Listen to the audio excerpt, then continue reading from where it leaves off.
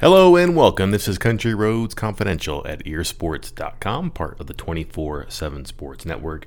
I am Mike Casazza, and I know what time it is in Indianapolis right now.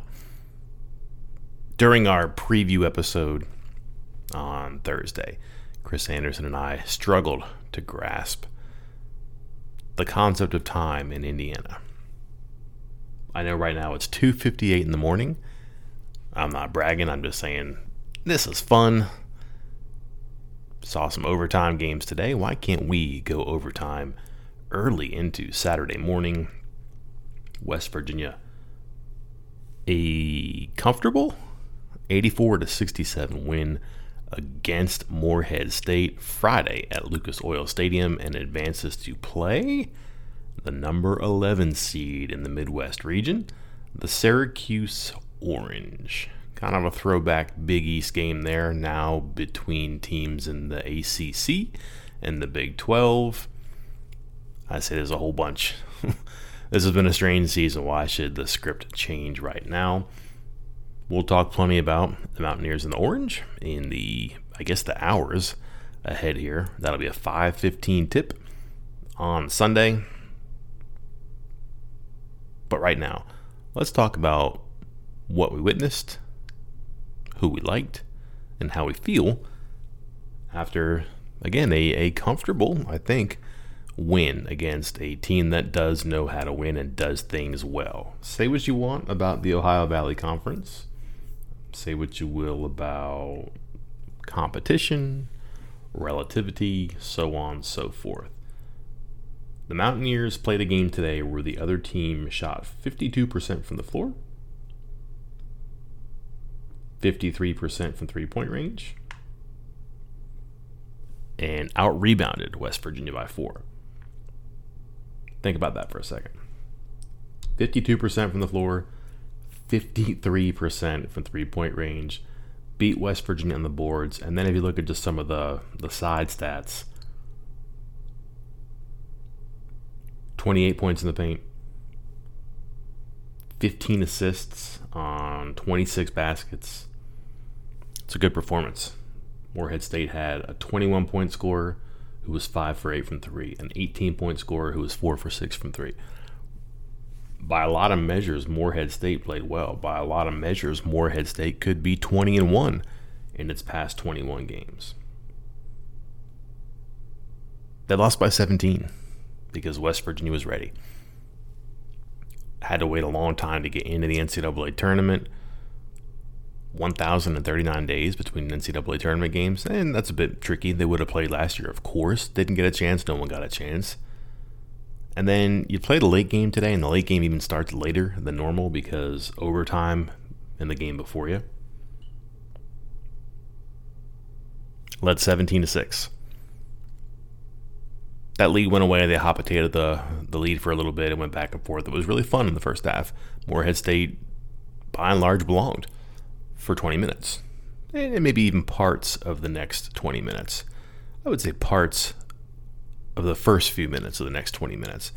Realistically, this game was West Virginia's for the final 10. But just to step back for a second, as well as Morehead State played, it wasn't good enough. And that's because West Virginia, despite virtually no NCAA tournament experience, despite not playing in more than a week, despite 3 losses in 4 games at the end of the season, despite all that, West Virginia wins by 17 and really hits its marks. And not because it was a bad opponent, not because they're so experienced in March. West Virginia played well. The story for West Virginia, 51% from the floor, 50% from three-point range, 73% from the line.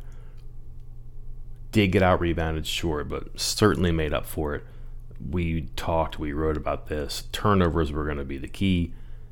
18 turnovers for Morehead State, 24 points for West Virginia. The Mountaineers got out into transition a bunch. 20 fast break points. That's like 2 weeks for West Virginia. You got to play your best at this time of year. Is that West Virginia's best? It's pretty good. It's not far. It's like a Sean McNeil three-pointer away from the best, I think. But I think you could watch that game tonight and say that was not the best this team could have done. Left a lot out there. maybe not a lot, left enough out there to make you say that there is more and that maybe the ceiling is close, but man, there's still a gap between where they are and the ceiling. And I'll point out one stretch for you that did concern me a little bit. You had to be impressed by the way that West Virginia started the game. Again, 17-6. Force the other team to take a timeout and go, oh no, Big 12 team can't play. And then Morehead State came back in. Again, I don't think you could underestimate them. When a team is 19-1, they know how to win. And when a team is equipped the way that team is to play defense and to make some shots, you're probably not going to beat that team by 40 in the first half. And they didn't. But the comeback comes. It's even. West Virginia is trying to take control. And it's the end of the half, and there's this one interesting stretch that you start to wonder, man, they worked so hard, they played so well in this first half. They rightfully deserve to be in a lead. They should probably be up, 10, 12 points, you would think. Think about how well they played in that first half. And when you think about the rust, the inexperience, the nerves, the late start, man, you had to like the way that they started. It's 38-31 at halftime, and you're thinking, that's not too bad. But man, West Virginia had some chances there. Committed 2 fouls on defense, gave up free throws, and Morehead State was not scoring. They were not getting much in the half court because West Virginia's defense was exceptional, covered everything. Commits fouls, gives them easy points. And then just a small thing that seems big, but they get Janai Broom's foul, second foul at the end of the half, and you're thinking, all right, well, that's important. They can't get him out of the game. Gabe Osabuoye misses the front end of a 1-on-1. That's points there. Miles McBride gets the rebound with 1.6 seconds left. Broom is on his back. He can't foul. He can't rebound because he knows the score. He knows his fouls. He knows the score. If he fouls, 3 fouls, that totally changes the half. He lets McBride score. McBride doesn't. And sideline skeptic Mike Casazza is worried. That really should be your 12 or 14 point lead as well as West Virginia played. At the least, double digits, right? And then the second half starts, and West Virginia looks bad. West Virginia was so good at the start of the first half. Energy on defense, shot making on offense, really looked like the superior team. And then really quickly, it gets away from them at the start of the second half. 38-31. Next thing you know, it's 42-41. Introducing the Two-Way V4, where groundbreaking fuel cell technology meets fresh foam cushioning for the ultimate performance. With Fuel Cell, each step feels explosive, delivering unparalleled energy return. Paired with fresh foam, experience maximum comfort throughout the game. Its lightweight textile upper offers support and breathability without sacrificing agility. Whether you're hitting the clutch shot or locking down the opposition, the Two-Way V4 gives you the tools to play at a high level. Learn more and purchase the Two-Way for yourself at newbalance.com. This episode is brought to you by Progressive Insurance. Whether you love true crime or comedy, celebrity interviews or news, you call the shots on what's in your podcast queue. And guess what? Now you can call them on your auto insurance too with the Name Your Price tool from Progressive. It works just the way it sounds. You tell Progressive how much you want to pay for car insurance, and they'll show you coverage options that fit your budget. Get your quote today at Progressive.com to join the over 28 million drivers who trust Progressive. Progressive Casualty Insurance Company and Affiliates. Price and coverage match limited by state law. How's this happen? And then you saw a resounding response by West Virginia. McBride gets the ball to Bridges for a 3. McBride gets the 6-point possession. It goes from 4 to 10 really quick. And then really for the final 8 minutes, it was a 12-point or more game. Mountaineers had control. I just think that's a good sign for them. Had to have their offense, they did. Had to play defense, they did. You win games, I think, sometimes by who you are, but you win games sometimes by how the opponent plays. You are who you are, but the opponent is who the opponent is. And when the team turns it over as much as Morehead State does, you better be good at that. And West Virginia feasted on it. Was very good defensively, got in the passing lanes, really pressed and crept up on the perimeter, made things happen in the backcourt, including that play by McBride, the 6-point possession. It's important. McBride, healthy? Certainly. 30 points, 6 rebounds, 6 assists, no turnovers. It's incredible. And again, against one of the better defensive teams in the country. Statistics say that. Competition, sure, but you could watch Morehead State play. Very organized, and they just got beat by McBride in transition. He was so good on the bounce. Was creating space that he was good for. He was going to hit the mid-range stuff, and he was going to jerk one way and go the other and get to the line or get to the basket. 36-6-0. Folks, that's never happened in school history. Never. 36-6-0. Never happened in school history. And then we circled Derek Culver, too. 12 points, 7 rebounds, and probably for 30 minutes you're saying, oh my gosh, what's wrong with him? Looked flustered. Looked like that Johni Broome was getting the better of him. Broome had, I think, a very good game plan defensively. Stayed in his feet, blocked some shots by never leaving his feet. He was not going to bite for Culver's steps, his fakes, his pivots. He'd watch film. He went to school in Derek Culver, and then he took over to school. There came a point, though, in that second half where Culver woke up, and that leads me to this, and we'll finish here.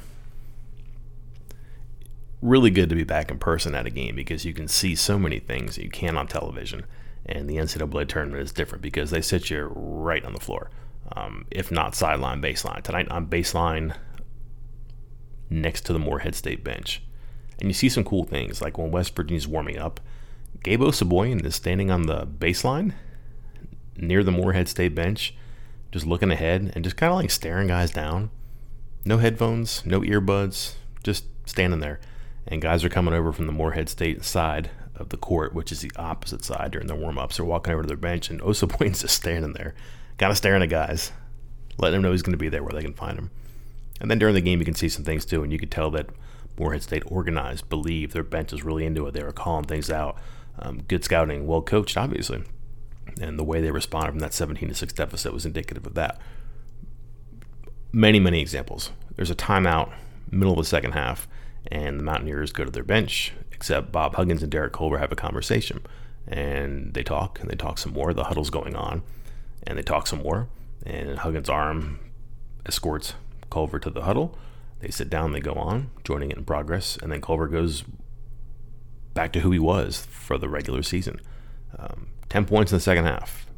And there came a point where Johni Broome, who had a really good first half, 4 for 4, 8 points. He looked like the high school kid whose parents go out of town and left the liquor cabinet open, and all the friends are over and they're having a pool party. You know, it's Friday night, mom and dad won't be home till Sunday. You know, mom and dad made a mistake. So young Johni is going to have a good time. And all of a sudden, he hears the car doors in the driveway close. And that look comes over his face like, uh-oh, mom and dad are home. And Derek Culver came home in that second half, and he started to act like the bigger, stronger, superior player in that second half. Broome was 1 for 8 in the second half, 2 points. And that was the difference. They play inside out. Morehead State goes inside out. And when Broome can't get it going inside, he's not going to get inside out. And Culver was a factor. So was Osabuoyen. Osabuoyen was his typical, reliable defensive self and did well to make things difficult on Broome. Broome started to really feel himself. Stick his shoulder in the defender's chest. Pound, pound, pound, back him down. And Osabuoyen was playing with him. Pulled the chair out once or twice. Made the shots difficult. And Broome came back down to earth. Now, they had shot makers, though. Again, 21 from Devon Cooper, 18 from Skylar Potter. Made a bunch of threes, hung in there, but West Virginia played too well. Their offense and their defense were unrelenting, and the defense in particular, you could tell. You could tell sitting there watching. And again, in the first half, I was staring down from the baseline across the floor, and you could see Morehead State running offense and West Virginia covering everything, coming out really far on the floor, trying to make things happen, just guarding and swallowing stuff up, making it really hard to run sets and forcing turnovers, which is what they had to do. Again, nobody who was still playing at this time of year in the NCAA tournament committed turnovers at a higher rate than Morehead State. Not pressed Virginia, but West Virginia was very active, got out, deflected things, contested catches, contested passes, made things difficult. How many deflections did you see? How many times did you see somebody running through a passing lane And even if Morehead State couldn't make the pass, anytime that someone hesitated and had to reverse it and start over again, that's a win for the defense. So all things considered, healthy McBride doing something no one's ever done before. Culver pulling himself out of the gutter, remembering who he is, how he plays. Sean McNeil getting points. Jalen Bridges having an excellent game. Osabuoyen, foul trouble, sure, but submitting his style of play. 17-point win against a team that played as well statistically as Morehead State did. 17-point win. A win over a team that had lost once in the past 10 weeks. 17-point win on a day where a 15, a 13, a 12, and an 11 lost. Pretty good day for West Virginia.